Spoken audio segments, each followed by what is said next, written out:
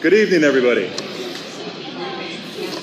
I'm Father Charlie Gordon, and Dr. Karen Eifler and I are the directors of the Garaventa Center here at the University of Portland. And this event that you've graciously attended this evening is co-sponsored by the Garaventa Center and Catholic Charities of Oregon. We're really delighted to have this collaboration with one of the most profoundly important and influential organizations, not only in Catholic Portland, but in Portland. A few housekeeping things. First off, we always mention that if you are a K through 12 teacher of any description whatever, and would like to get PDUs, that's personal development units, you can get those for attending this or any other Garaventa Center event by special arrangement with the University of Portland School of Education. So if you'd like to sign up for PDUs, and if you need them, you know what they are, that you can do that around the corner back here. And also, if you are here as a student and you want your professor to know you are here, you similarly can sign up on the sheet that's around the corner and back. This is one of many Garaventa Center events that we have this semester and this academic year, and we'd like to do just a little bit of a coming attractions, because you're going to love tonight so much you're going to think, I want some more of that. And the next opportunity after tonight will be the pre-play reception and panel for Boing Boing, which is coming up this weekend. As a center, we have a free wine and cheese reception before one performance of every main stage production at the University of Portland. And it's not just wine and cheese either. It's 3 8-minute succinct talks from 3 University of Portland scholars about the play from the perspective of their particular discipline, that really casts light on the evening for you. And I'm just going to cherry pick a couple more things. How about a concert? A concert would be good. On Friday, October 12th, in the Chapel of Christ the Teacher, 2 of Oregon Catholic Press's most talented artists, the pastoral musicians and composers Rudy Lopez and Estela Garcia Lopez, are going to present a concert with a focus on Spanish praise texts. And that's free, of course. And here's something a little different. On Wednesday, October 24th, we always like to have a lecture or an event around Halloween that has a kind of a Halloween theme to it, but is still, of course, very academically credible and intellectual. And so this year, Justin Yerkel, a professor of theoretical ecology from California, is going to be giving a talk called It's Alive, Competition, Extinction, and the Ecology of Reanimation. It's all going to be based on Mary Shelley's Frankenstein. So that there are lots of other wonderful things as well. And there are some calendars of coming events that you can pick up as you leave this evening. So,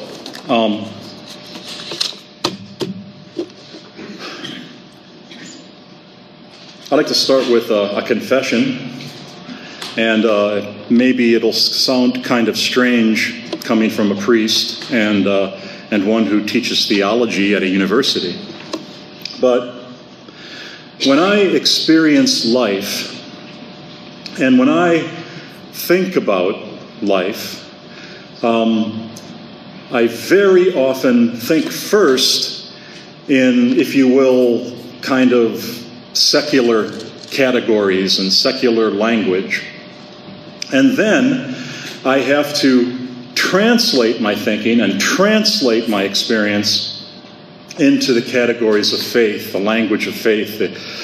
And And while I think I'm pretty good at doing the translation, I really would like to get to the point in my life where I don't have to do that, when my primary experience of life and my primary thinking about life would be kind of fundamentally in the categories of faith.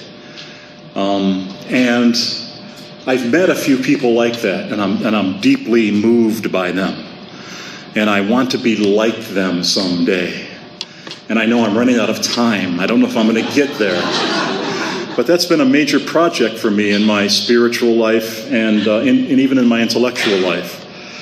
I think that I'm not unusual in this. You know, we all live, most of us, in the same really powerful and pervasive culture and society. And so I think we do often have to translate our first kind of experience into the categories in the language of faith. And I think that that's particularly true when it comes to the great social issues of our day. When we encounter the great social issues of our day, we tend to react first, perhaps, with our political instincts. We think in terms of our political allegiances, and then we kind of translate that into a religious language. And I think that particularly at this moment in our nation's history, when there's so much, divisiveness and rancor, it would be really helpful if we could do some primary, hard, intellectual, spiritual, theological work that would enable us to ground our convictions about these great social issues, not in, this is what people like me are saying about this issue, or this is my first instinct politically on this issue, but thinking in the first instance out of the context of our deepest faith commitments and convictions. And I think that this evening our speaker is going to help us to do that in regard to this powerfully important social issue of migration. And so we're extraordinarily grateful to have him here with us tonight to help us do some of that thinking, and both spiritually and theologically, in a way that can ground our convictions and also can ground our action. Father Dan Grudy, CSC, is Associate Professor of Theology and Global Affairs at the University of Notre Dame and Director of the Global Leadership Program of the Kellogg Institute for International Studies, where he's also a faculty fellow. And he is a Holy Cross priest, a member of the same congregation that founded the University of Portland. He's an author, he's a film producer. He's authored numerous books and articles that have been translated into 7 languages, which include Globalization, Spirituality, and Justice, Navigating the Path to Peace, and Border of Death, Valley of Life, An Immigrant Journey of Heart and Spirit. He's also the executive producer of several highly regarded films and documentaries, including One Border, One Body, Immigration and the Eucharist, and Dying to Live, A Migrant's Journey. Father Grudy has worked with the United States Congress, the U.S. Conference of Catholic Bishops, the World Council of Churches, the Vatican, and the United Nations on issues of theology, globalization, migration, and refugees. And in 2007-2008, he was a visiting research fellow at Oxford University's Refugee Studies Center. He's one of the most highly regarded people in this field of doing the theology undergirding and underpinning our social convictions and action. By the way, in his day, he was also a champion downhill skier. So I don't know how much time he has to hit the slopes lately. He's here to present Passing Over, Migration and the Eucharist. Please welcome Father Dan Grudy.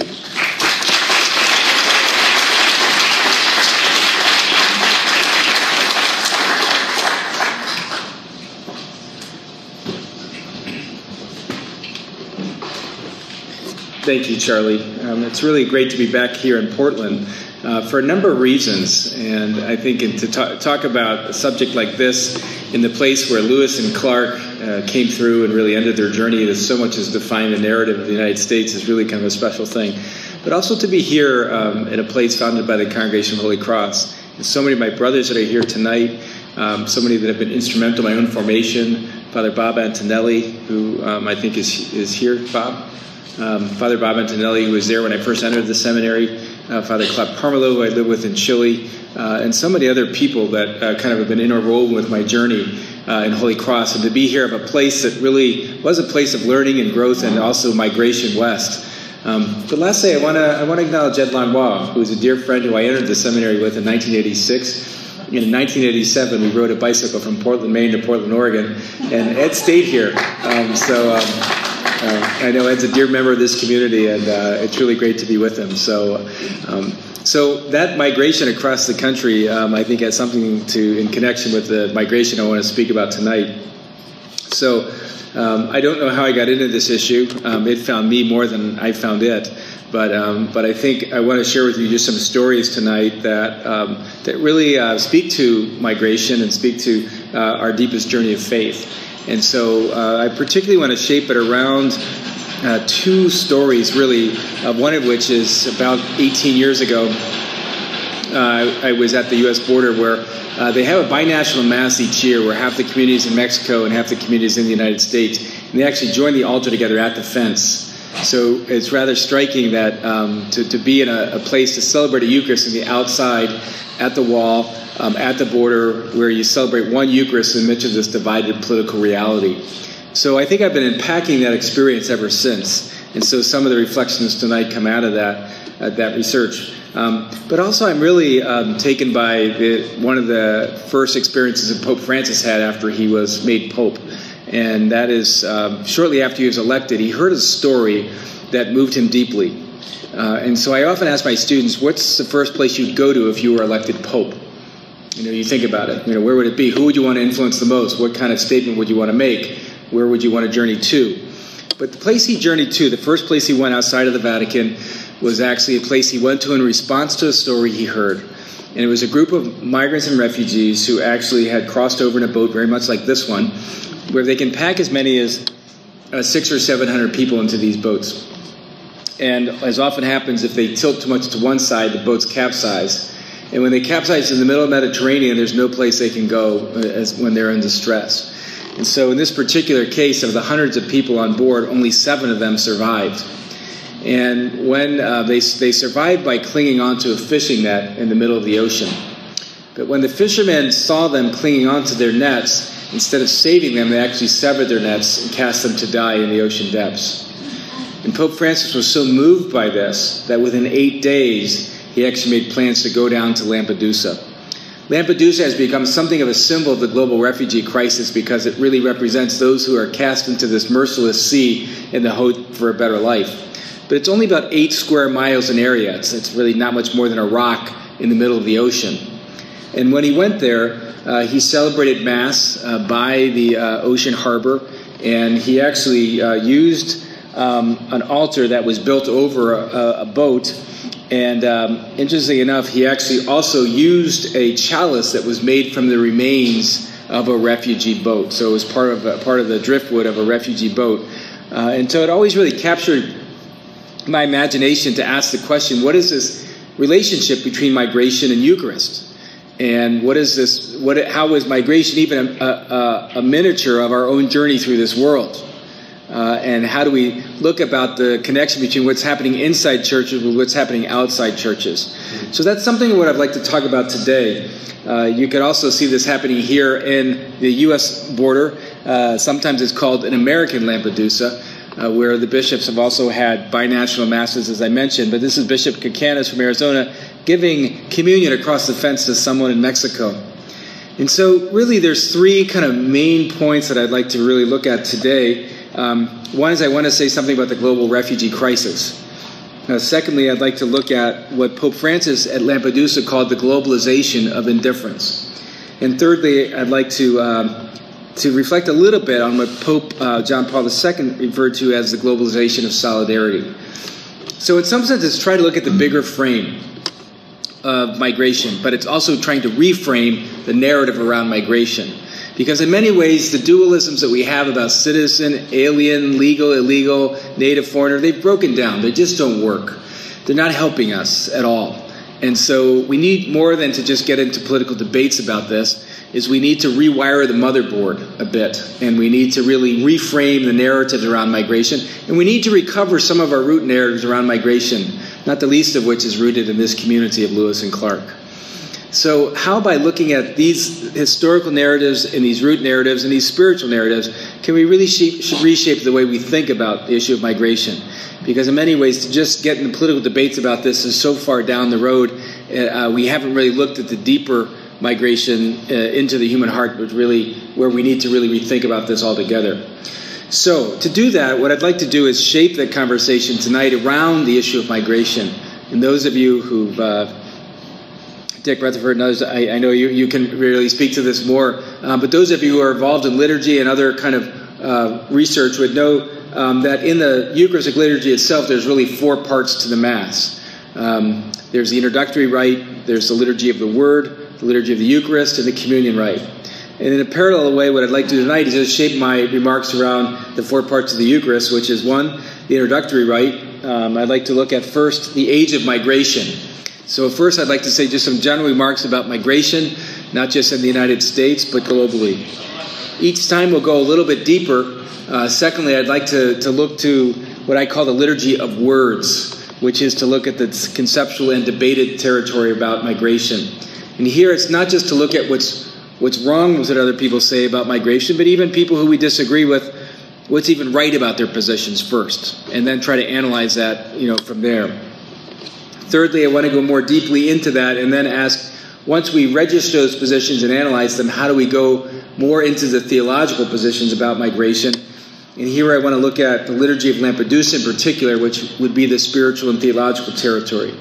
And lastly, I want to look at the concluding rite, which is really about the mission territory. What does this all mean? And I'd like to highlight especially the work of Catholic Charities, many of whom are in the front row, some of whom are in the back. They'll be speaking at the end because they are really doing the work where the rubber hits the road in terms of working with refugees and migrants and really trying to help people find access to better lives and often those who are kind of fleeing persecution and violence. So as we go into this a little bit, the first thing I want to say is migration is not a new issue. It's been around since the beginning of time. It's really one of the most defining issues of our age.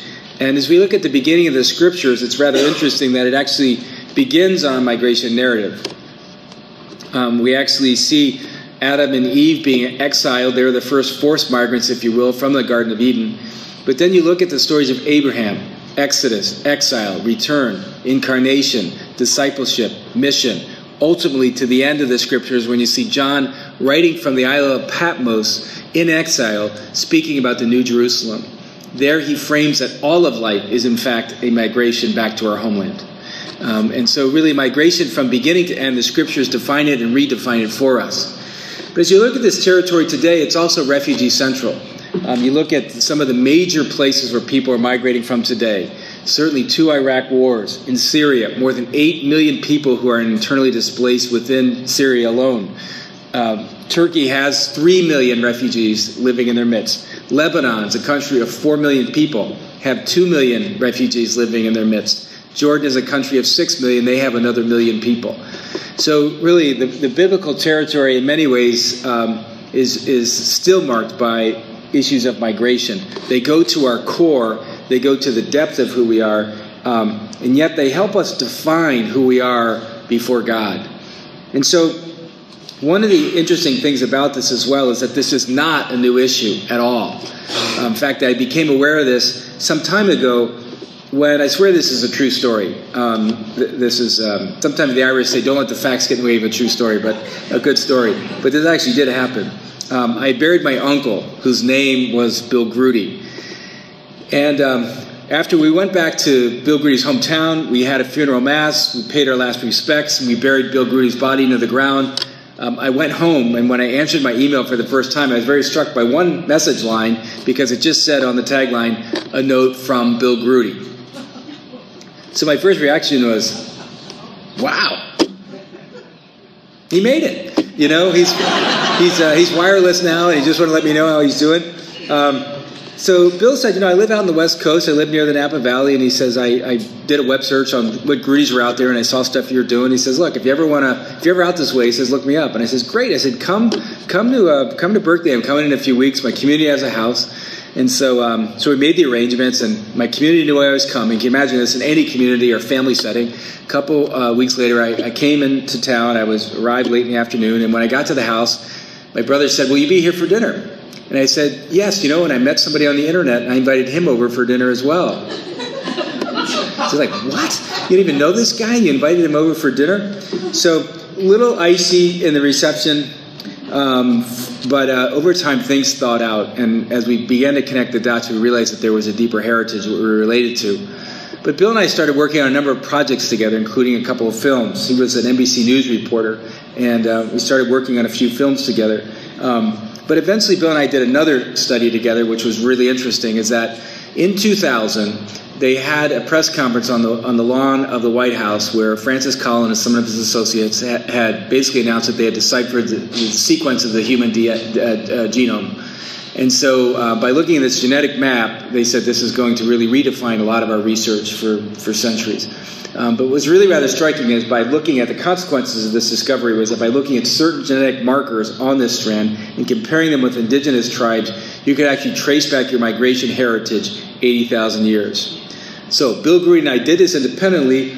This is the map of our ancestors and their migration over the last 80,000 years. It was an exact genetic match. So this is the route that my ancestors have migrated since then. And one thing we can say very clearly is that migration is in our genes. So this stuff about Trump and executive orders and all this is just a blip on the map. This is really nothing compared to really the long history.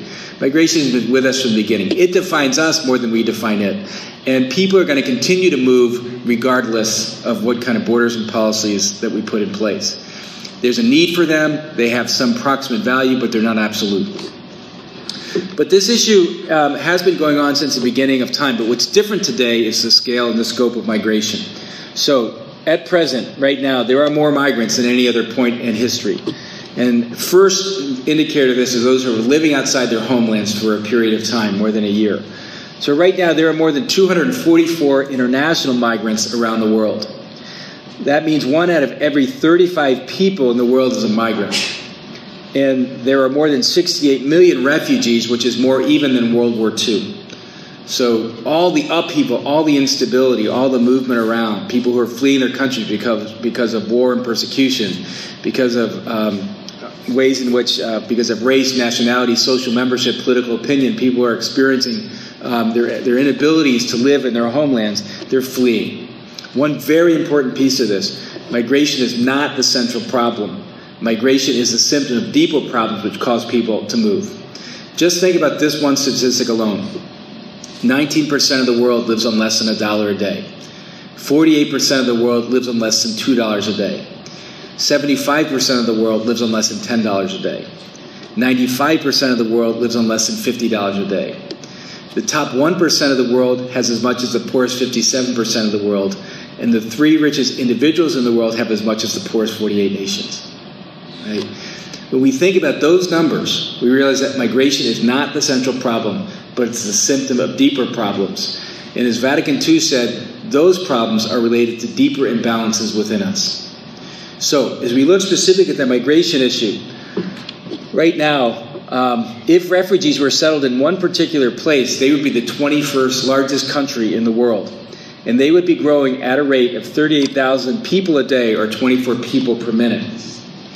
If you actually were to take the people migrating within countries, like Colombia, like China especially, and many other countries like Syria, there would be as many as 1 billion migrants, which is one out of every 7 people on the earth is a migrant right now. Now, what distinguishes some categories of migrants is their level of vulnerability. And one of these pictures, for the last 10 years, I've been working with the bishops on their conference on migration, and periodically we do delegations into areas of concern. This picture was taken in the Syrian border, maybe about a mile or two from the Syrian border. When we got there, these women were just in this tent. All of their husbands had just died. 3 of their husbands had just died. The mother, who's holding her head in her hands right there, she just found out that their 4th son had been put in prison and her grandson had just been killed. And I've only seen the Pietà 2 times that moved me to tears. The first was when I saw it in marble, in stone, and the second was when I saw it in living kind of flesh in the Syrian border. Because this, for me, is an icon of the Syrian refugee crisis.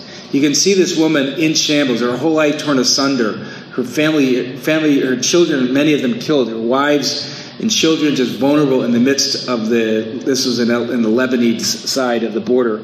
And you can see there's no words, theological or otherwise. You can see this woman just not in any way even being able to touch that suffering or that pain. And yet still somehow, just accompanying her friend even when she didn't have the words. These are women who didn't speak the same language. They were from a different faith. But they had a common human experience, I know, that touched me in ways that I knew at that moment required and called a surrender to a deeper vulnerability myself, to enter into that space, wherever it led. So I want to hold up this picture as just one of the ways of really highlighting that we live in an age of migration, and it's one of the most defining issues of our times. That's the introductory rite. The second thing I want to say, though, as we go a little deeper in this, is what I call the liturgy of words. There's 2 things I want to say in this section, and at the same time. The first is that migration is an incredibly, incredibly complex issue. If people don't realize that complexity, either they don't understand it or they aren't listening. The second thing I want to say is migration is an incredibly, incredibly simple issue.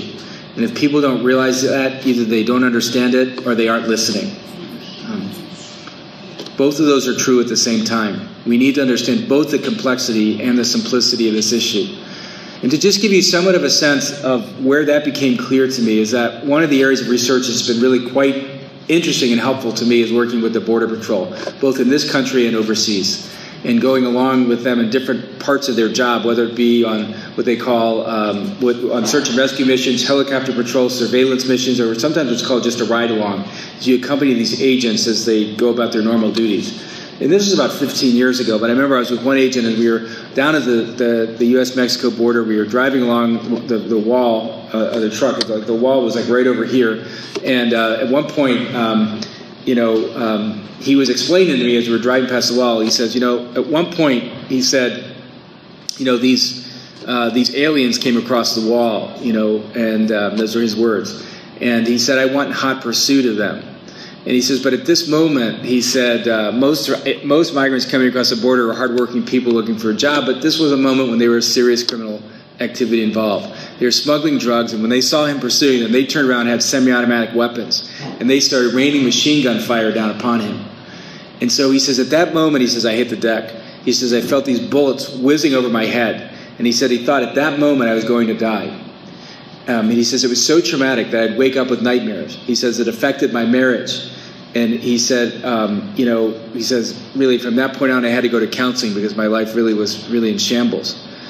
And I have to say that at that point something changed in me because I no longer saw that Border Patrol agent as an enemy or as someone who just took people away. I recognized his own humanity, and I recognized I had to move beyond my own borders. I had to move beyond my own preconceptions of this issue or who he was. So when his humanity came through, we kind of entered into further conversations during the day, but later in the day, we were about 40 miles north of the border, and I said, how do you know which vehicles to stop?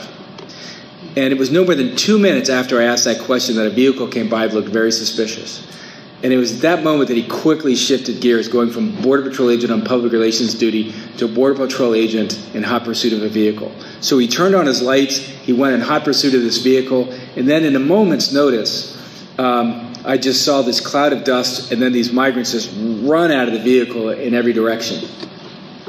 But I have to say that I was so much at that moment in the mind of this Border Patrol agent that my first reaction was, oh, I hope he gets them, you know. And then I woke up to that and I thought, oh my gosh, I thought about all the migrants I've worked with over the years, and I thought, no, I hope they get away. I'm like, run, you know. So I was like, oh my gosh, I was just caught in this complex web. And it was really a mental cramp that came. And then I realized that this issue needs to be dealt with in its complexity. And so really from that point on, I started going to human rights advocates, political leaders, hospital administrations, in emergency rooms. I started working with political leaders and vigilante groups and others, trying to understand these positions and to then reflect on them. So what I'm about to share with you here is the fruit of many years of research. But what I want to do is present to you these different positions and the legitimacy of the positions, and then kind of analyze them from there. So the first part is the groups who are vigilante groups. And what are they trying to do? Most of them are people who are trying to protect personal property along the border, to prevent unlawful entry, and to fill in the gaps where federal enforcement fails. So they're saying it's not ideal that people are coming across the border and we don't know who they are. They could be bringing in diseases. They could be taking away jobs or whatever else it would be. But they're generally patriotic people, and there's sometimes ranchers who are seeing the property trashed, and they realize that the government's not doing its job. So they're concerned citizens who go to the border to try to make a difference.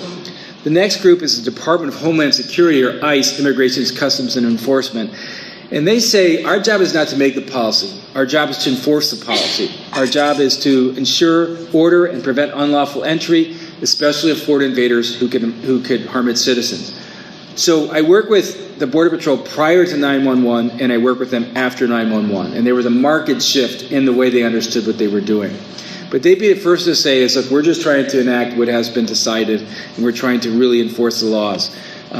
And really, 9/11 really did reshape this a lot. We had one of our Holy Cross priests in one of the planes who went into the Trade Center.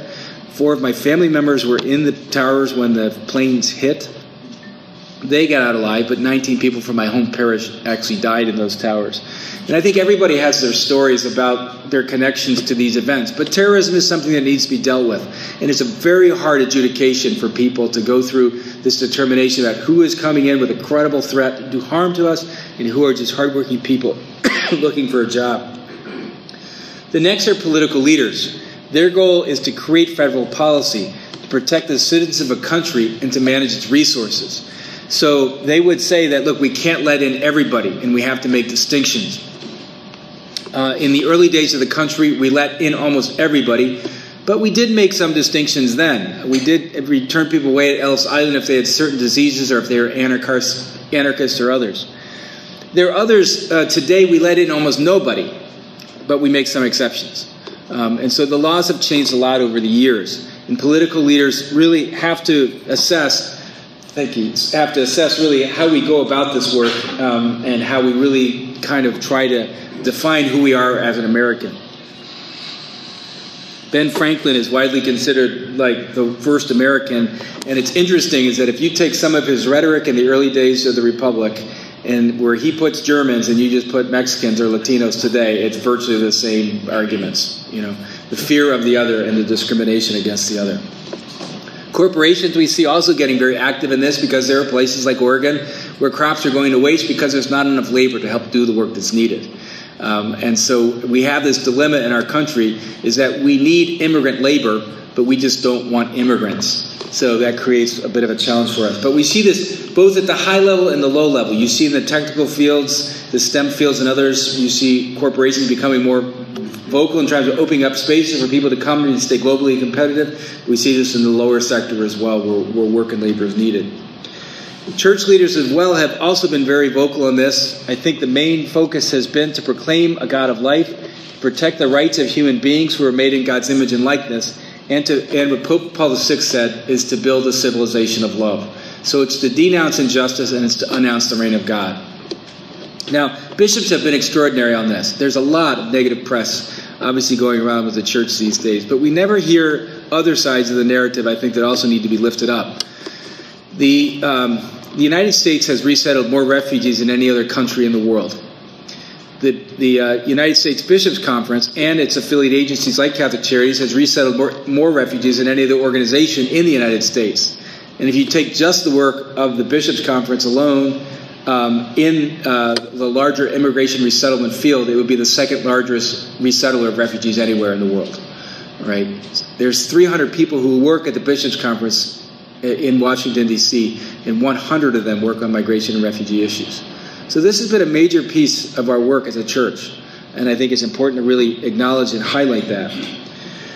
Human rights advocates are trying to do that as well, and drawing from different sources of inspiration. They're trying to fight for human rights and to prevent the exploitation of the vulnerable. So you can see this is not a kind of a battle between good people and bad people necessarily. People are making legitimate claims to things that they're fighting for with some due reason and respect for those causes and those positions. Why then is it so controversial?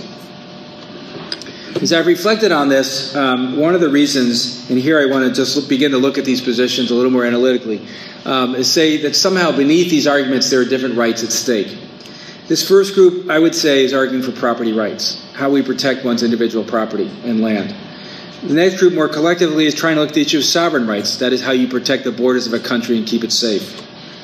Thirdly, this group is looking at cultural rights and how do we define what it means to be an American, especially in a pluralized democracy. This next group is looking at economic rights and how do we keep the free market open and hopefully fair. This next group is looking at natural rights, namely those given by God. And this last group here is looking at human rights classically defined. So if we see this not so much as a debate between right and wrong, but even tension between different kinds of rights, then it gets thicker. Because we realize that somehow we've got these rights that conflict and compete with each other. So when property rights, my need to protect my particular land, really bumps up against my need to feed my family in my natural rights, this is where it really becomes more difficult. So we really need to begin to sort out what rights we would assess as being more valuable than others, and this is where our own values begin to come to the surface. This is also where our faith really plays into it in an important way. Now, the political positions are going to really fall out along three lines. This group here is going to emphasize enforcement. So, close the borders, keep them out, let's protect what we have. This has been really the politics of fear, and this has been the dominant sort of policy position over the last 30, 40 years. This next group here is going to argue for guest worker programs, which we've had in different times in our history, especially in World War II, when mostly men went off to fight the war. We needed people to actually do a lot of the labor that was needed in this country, so we had a bracero program. It wasn't perfect, but it did sort of meet some of those needs. But they argue, look, they need the work, we need the workers, let's create a legal system that allow people to go back and forth. And it's probably the only place where a real legitimate compromise can be attained. This group here is going to argue for legalization, and they would argue for more open borders. But I'd have to say that the Catholic Church does not argue as a position for completely open borders. It recognizes that there's a value in borders. Even we're somehow bordered within this structure, this space, to have this conversation tonight. So there's a value in borders. It has an important value, but it's not an absolute value, the Church would say. And I think that's a distinction from where the secular writer would be. Some would take that further, but I think it's important to say that the Church recognizes that right, but it says it can only really meet that right after other rights have been met and other distributive needs have been met. But here's where it begins to shift, and here where all things are not equal is where we get into language. So one of the things I said in the beginning, that one of the things I would advocate here for tonight is to reflect more consciously on the narratives that drive our positions on migration. What's underneath our perspectives about migration? What's the conscious or unconscious narrative that shapes those positions? Those narratives are shaped by language. And so those people who have been involved in literary studies or cultural studies or gender studies or rhetorical studies know that language shapes a reality. In this case, language will also shape a narrative. And that narrative is first going to be shaped by the words that we use. So this group sees them as aliens. That's the official terminology of the U.S. government. So really, I remember a colleague of mine was telling me the story about when he met his fiancée and he went through a legalization process with her. She was from Canada. He says he went to the immigration hearing, and the officer looked at him and looked at his wife and looked at him again and says, "How long have you known the alien?" So he was just so taken aback by it, And I mean, I think this is more than semantics too, because when a person crosses a border and they're apprehended by authorities, do they have no legal right to be there because they're illegal? Or do they have an intrinsic right to be there because they're human beings? All right. And I remember being at a meeting at the UN in Geneva one time, and we got into this debate in one of our small groups. One person said the states grants rights to these people. And I said, no, they don't. I said, God grants rights to these people. It's the state's job to ensure that they're protected. All right. So how we come apart on that one is very important, because these issues go up to the Supreme Court. How we define our humanity, how we define our relationship to others, where these rights come from, whether they're intrinsic, whether they're given. This is part of why it gets so complicated. This next group sees them as workers. And really, if you talk to economists today, I'm not an economist or a political scientist, they would say it's basically at parity. You can make arguments against migrants, because they take things from an economy. You can actually make arguments that they contribute things to the economy. They pay taxes, they do jobs no one else does. And one of our lead economists at Notre Dame has actually studied this. He said, yeah, in the short run, they do actually take more than they give back, but if you look at the longer trajectory, they actually give more back than they take. But the narrative shapes a lot of that. And a lot of the narratives, they take, they steal, and therefore they're a threat. So we've got to analyze that critically if we're going to be serious. And I challenge every one of the students here especially, what I say to my own students is you have to think about this very seriously. You can't just parrot back sort of simplistic arguments to people. You have to do your homework. You have to look at the facts. You have to argue these really seriously, because too much, we have just a poverty of imagination and really a very superficial, reactive debate about migration today, which doesn't actually help us go to the deeper analysis here. So the workers here, I think, are an important piece of this. And we have to analyze not just the economic costs here, but also the human costs. All right? The bishops would even say that the moral health of an economy is gauged not by its GNP, but how well it treats its most vulnerable members.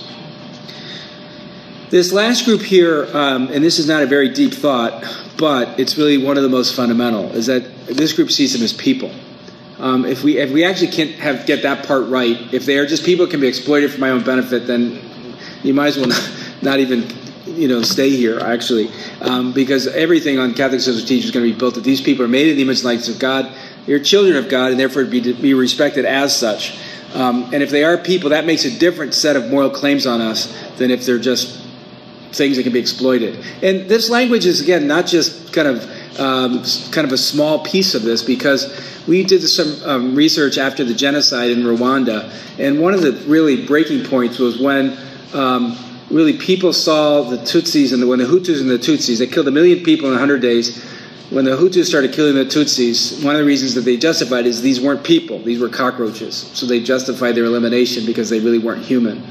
So it can happen in subtle and unsubtle ways, but in the end of the day, it is about people.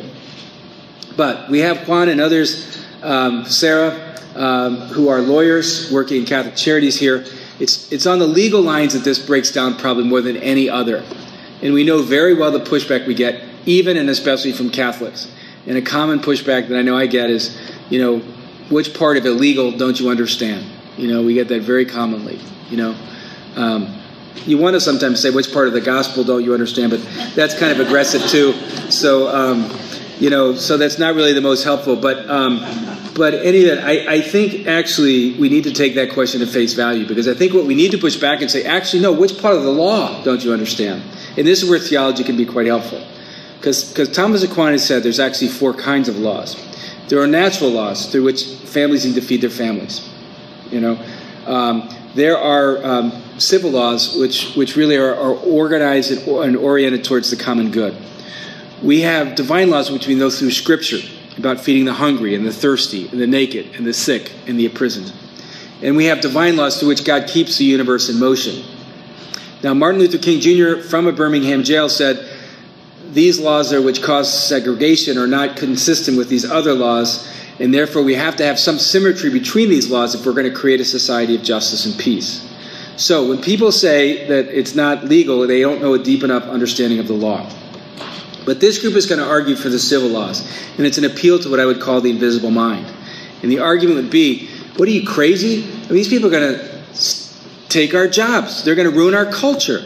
They're going to make us eat salsa all the time, for crying out loud, you know? So there's something crazy about this. And then the water imagery comes, you know, they're going to flood us. They're going to storm us. They're going to ruin us, you know, and everything. And again, this narrative is as old as the sky. I mean, I'm in a school of the Fighting Irish, which really it was about the Irish being discriminated against. It wasn't just a football slogan. It was basically a social justice cry of an immigrant community. And when we beat USC and Navy on the field, it was a social legitimation. It wasn't just an athletic victory. So, but what happened to the Irish and the Italians and the Lithuanians and the Chinese, they really got hit. Then the Japanese and the Germans, then the Filipinos and the Latinos, now the Muslims. You know, this is just change the blank. You know, it's the same dynamic going on. You don't really hear about discriminated Irish today, but the same immigrant communities are still kind of marginalized and exploited. So the civil laws is one argument, but actually is too reductive. The next group is going to argue the economic laws, and they're going to really say, look, let's let the economy just work this out, which actually creates other issues, and it's an appeal to the invisible hand of Adam Smith.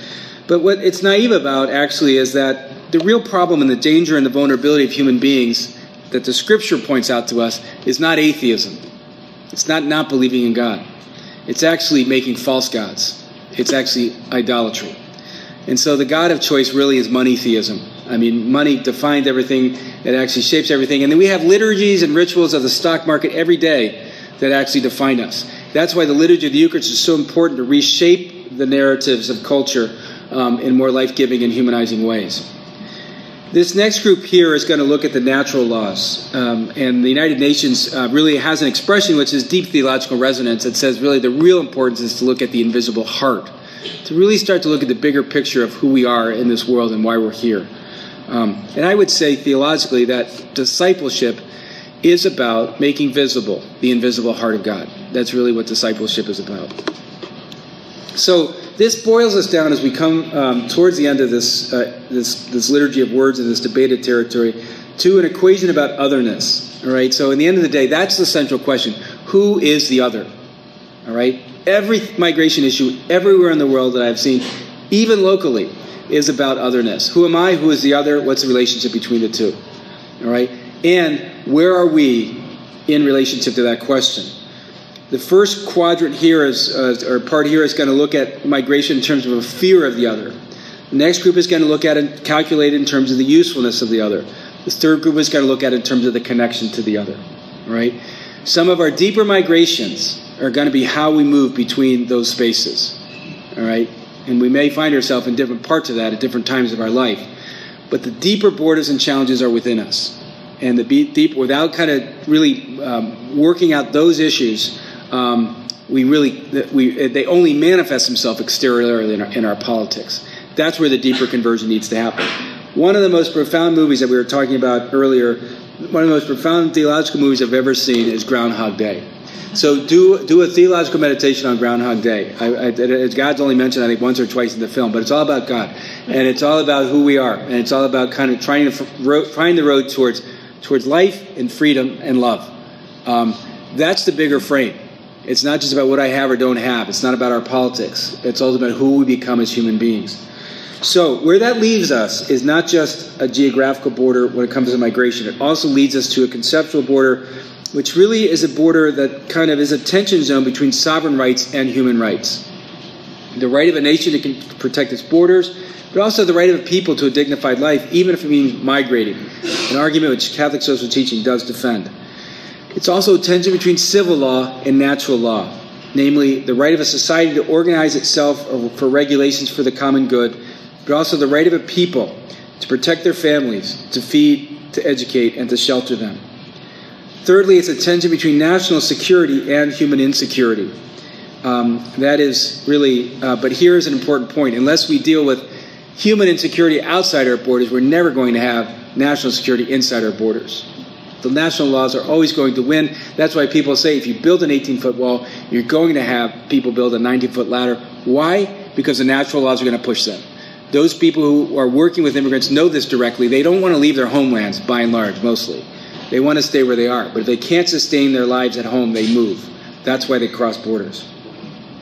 And lastly, and I'm going to take this a little deeper in this next section, which is to look at the connection between citizenship and discipleship. So it's to say there's some proximate value in forming an identity of who I am, especially as a citizen, but also to say that there is a deeper claim to who I am if I am a Christian that takes me beyond really the borders of my country, which is really the realm of the kingdom of God.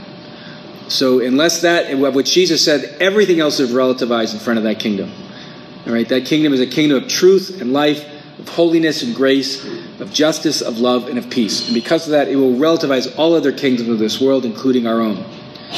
So as we go just a little deeper still into this, it's really trying to move beyond just the debate and the arguments to go into the deeper theological territory. And that really gets us into the realm of theology and spirituality. Now, when I was 8 years old, I remember going on a road trip with my family. And we stopped at a rest area, and I found a pamphlet that made a very provocative impression on me, because the question said, did you realize that you could actually miss heaven by 18 inches?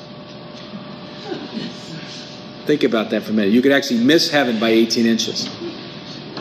And I thought, wow, no, I didn't know that, actually. And so as I started reading through that, I don't know if it was then I wanted to study theology, but at least I wanted to answer that question somehow. And actually went on to say that the distance between the head and the heart in most people is 18 inches. And God is not just someone to understand conceptually, but actually someone to encounter in the depths of our heart. Unless we can move that 18 inches, God will remain abstract. And God will remain only an idea, not a person in a relationship. And so Native Americans put this differently. They said the long migration of human life is between the head and the heart and back again. But I would go further. It's between the head, the heart, the feet, and back again. That's the circular epistemology that we have to actually undergo. Now, I was giving a talk in Minnesota one time, and some people were there for the Mayo Clinic. And this one nurse came to me afterwards and she says, I want to take your analogy a little further. She says the carotid arteries take the blood from the head to the heart and then circulate it back again. So the blood and its toxins, after it's done its job in the brain, have to go through the lungs and the heart to be purified to then come back again. And what happens in most of our debate, why it becomes so toxic about migration in society, is it never goes through that circulatory epistemology. It stays on the level of my ideas. We never go through the conversion that's needed before we even speak, because we think we're right. And one of the big problems today is moral righteousness, that people think that we're just right because we can state our position emphatically or strongly.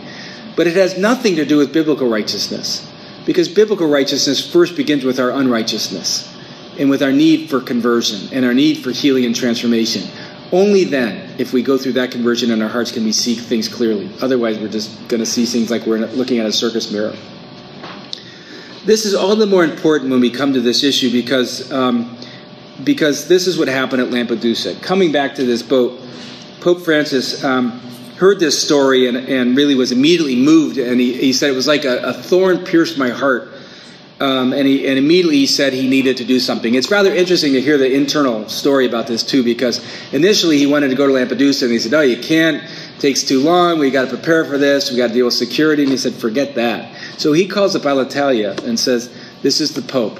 I need 4 plane tickets, 1 for me and 3 other Monsignors. We're going to go to Lampedusa." Hangs up. Sometime later, Alitalia calls back and said, "Look, some guy just called and says he's the Pope, and he says he wants 4 tickets to Lampedusa. We don't quite know what to do with this." But as we know, which is so typical, he dispensed from all the ecclesiastical particulars, and he saw what was needed, and he did it. And so he went down to this island, this very small island, which is the symbol of the global refugee crisis. And this is really, at the foot of the island, this is their kind of Statue of Liberty, if you will. It's a door to Europe, which is a sign of hope for immigrants looking for better life. So it's in between the African coast and the European continent, just south of the Italian boot. But it's in this shores that many, many people die. Now you see this boat here. This boat figures very prominently within this story, because this boat here came off the African coast. It was journeying its way towards Europe, but as it was getting towards Lampedusa, it got intercepted by the coastal authorities. And so as they intercepted it, they started to tow it back to the Lampedusa harbor. But as they got closer to the island, the rudder broke, and it started drifting perilously towards this rocky coastline. And if it did and crashed against the coastline, it's likely that many people would die because many of the migrants on these boats can't swim. So what they did is they summoned the village, and they called people to come at the very wee hours of the morning to really mobilize them to help out. And so as they did, the whole village banded together, did what they needed, brought the boat to shore, got the people off the boat, ferried them off through some ropes and other things. They, at great risk and even injury to themselves, they saved the whole boat of people. So it was like 325 people. Now, many of these boats end up in a boat graveyard like this.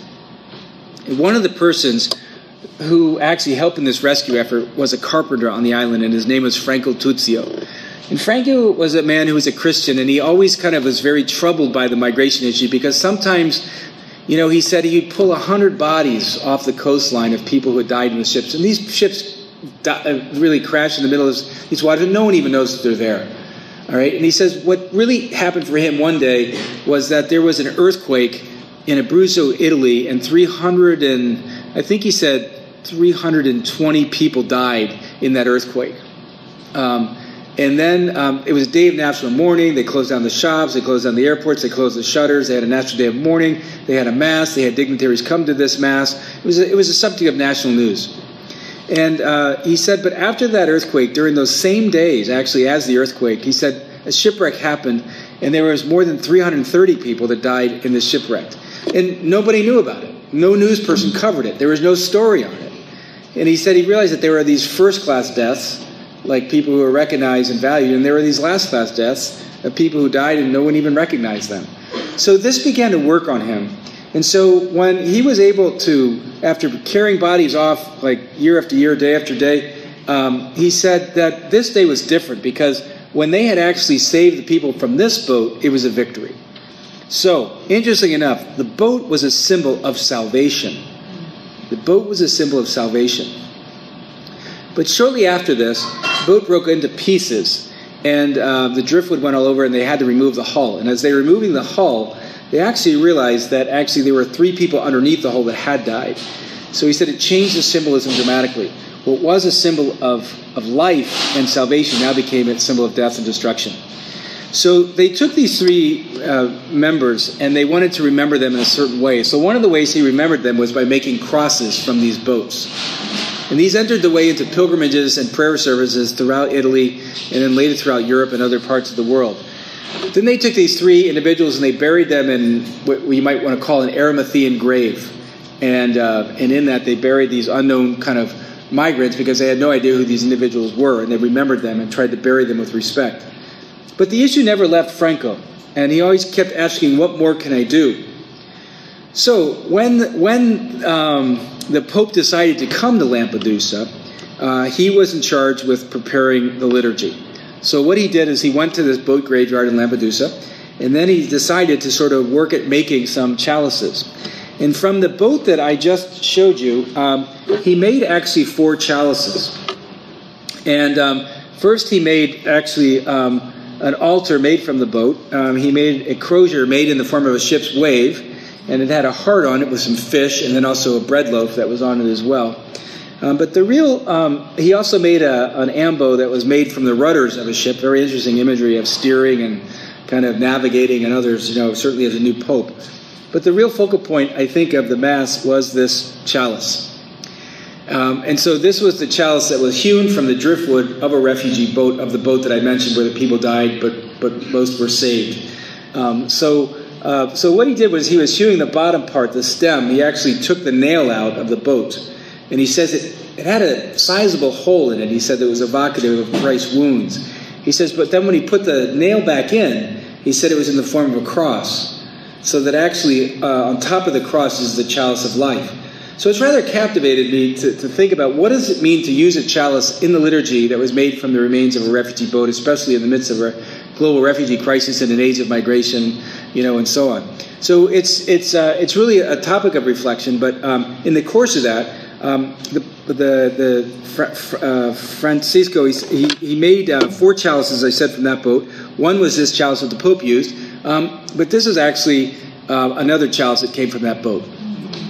So this is made from a refugee, from the driftwood of that refugee boat. These are actually pieces as well of other refugee shipwrecks that happened kind of in the area of Lampedusa. And then the chalice didn't quite sit well on the altar when I used it. So one of our priest carpenter, Herb Yost, actually made a piece on the bottom that is made of mesquite wood from the American Southwest, where the economic migrants come across. So it's rather striking that really within this chalice is both a something of the stories of both the migrant and the refugee crisis going on in the world today.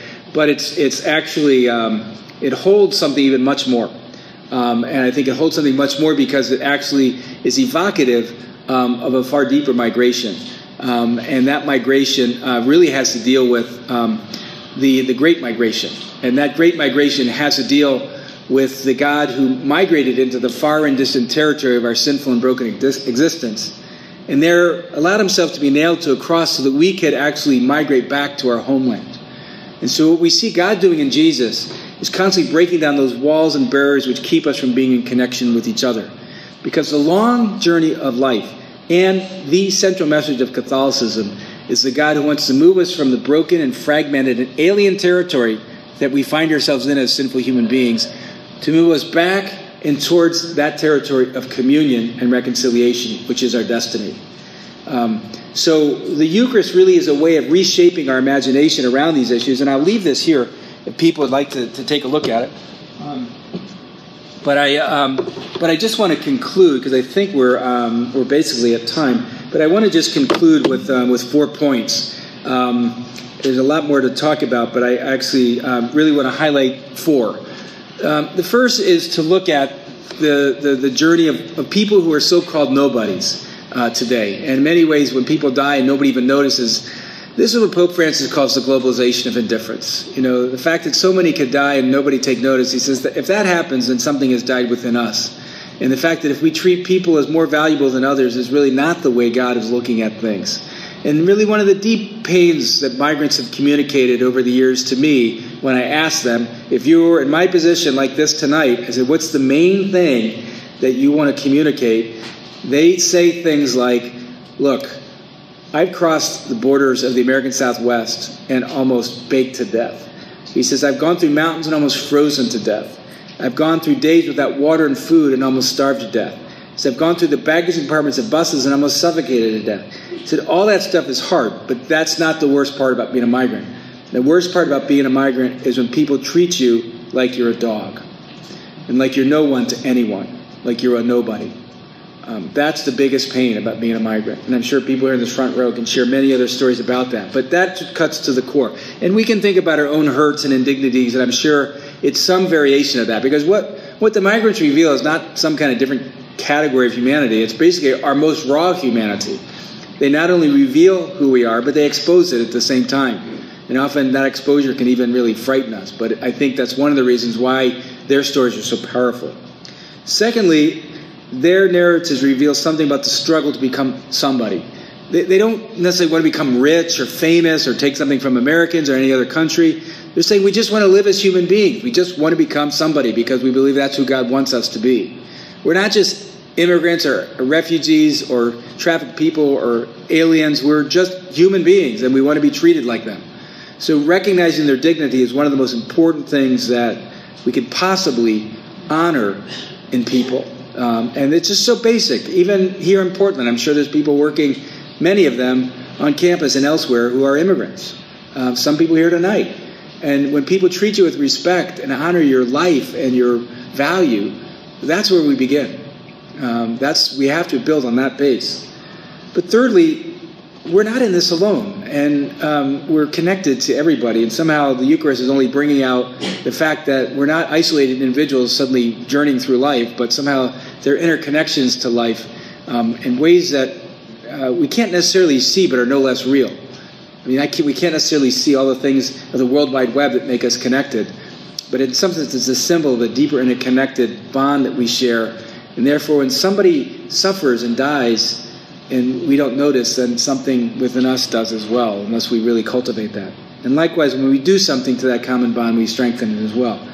But lastly, I think it brings out the connection to the body of Christ. And I think what the Eucharist helps us see is what is something that's real all the time. And I think the Eucharist brings out that somehow the God who migrated to us also calls us to be in solidarity with those who are migrating today. Because in the end of the day, it's not about us and them. It's about all of us, because we are also migrating. The gated community where if we were to isolate ourselves would be the death of our soul. If we were to really try to disconnect ourselves from other people, it would really keep us from being human. So, anyway, this is the first word on this issue. There's a lot more I'd like to say. I offer these for your own reflection. But thanks so much for coming out tonight.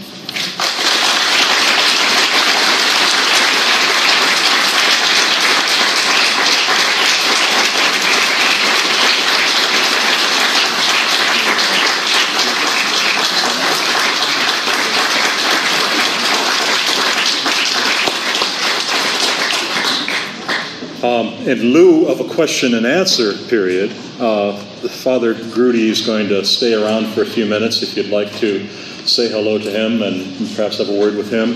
I know some of you will want to have a look at this extraordinary chalice. But we also know that on an occasion like this, the question that people would ask is, what can I do? And to help to give an answer to that question, we have some people here, just a couple people here who have some suggestions, some suggested answers. And they are Laurie Laird, who's the director of our own Moreau Center, and then as well Sarah Granger from Catholic Charities, and I think Rick Burkle is going to come up as well. Okay, so why don't you all come up, and then you can take your turns at the microphone. So let's welcome these people who are on the front lines answering that question. Thank you. Yeah, thank you, Father Grudy, for helping us to understand in small ways, and the invitation to really enter deeply into understanding this complex and simple issue. I think that the description of moving from your head to your heart to your feet and back to your head describes well what we try to invite people to do through the Moreau Center for Service and Justice. And so if you are at all interested in engaging and learning more about the issue of migration, there's an opportunity to participate in the border immersion that will happen during spring break. Applications are due this Sunday, so it's not too late. And I would encourage students who are interested in that opportunity to come and talk with me afterwards. I'll be at that back table. And then there are opportunities to get engaged with the immigrant community here in our own neighborhood. And the Moreau Center can help connect you with those opportunities too. So thank you again for being here, and thank you for those who are going to continue to do this important work right here.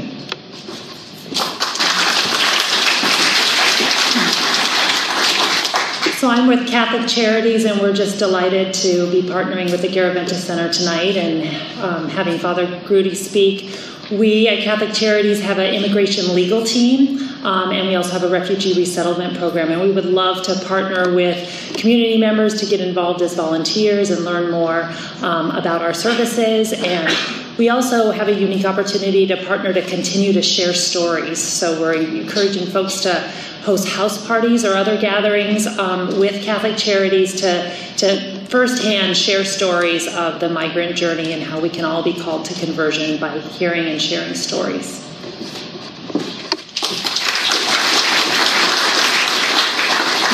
And I'm with Raquel with Catholic Charities, and again, I want to also thank Father Dan for coming all this way from Indiana to come here and really feed us. I, as someone who does this work as an advocate for immigrants and migrants every day, I feel fed. I hope you do too.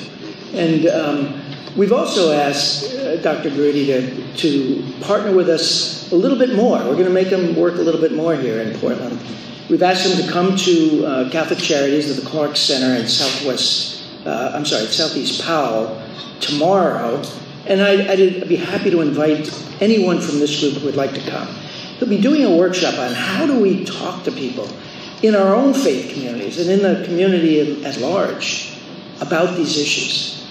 How do we change hearts and minds about migration? How do we even meet somewhere in the middle to talk about these issues? In a very divided church here, not only in the United States, globally, and certainly in Oregon.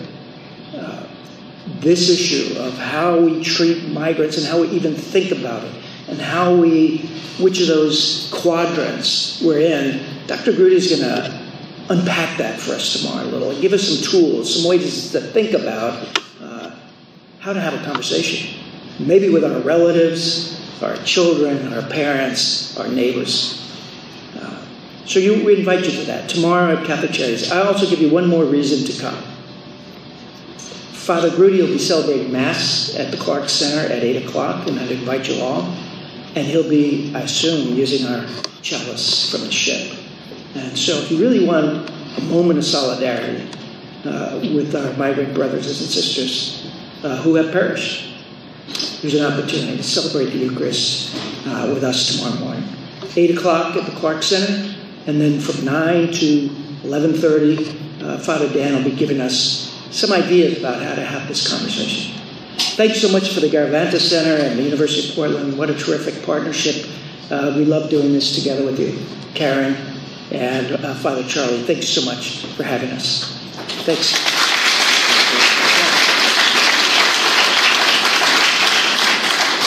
And thank you all. Perhaps we could have one more round of applause for our speaker. Father Grudy, thank you. It was lovely. And good night, everybody.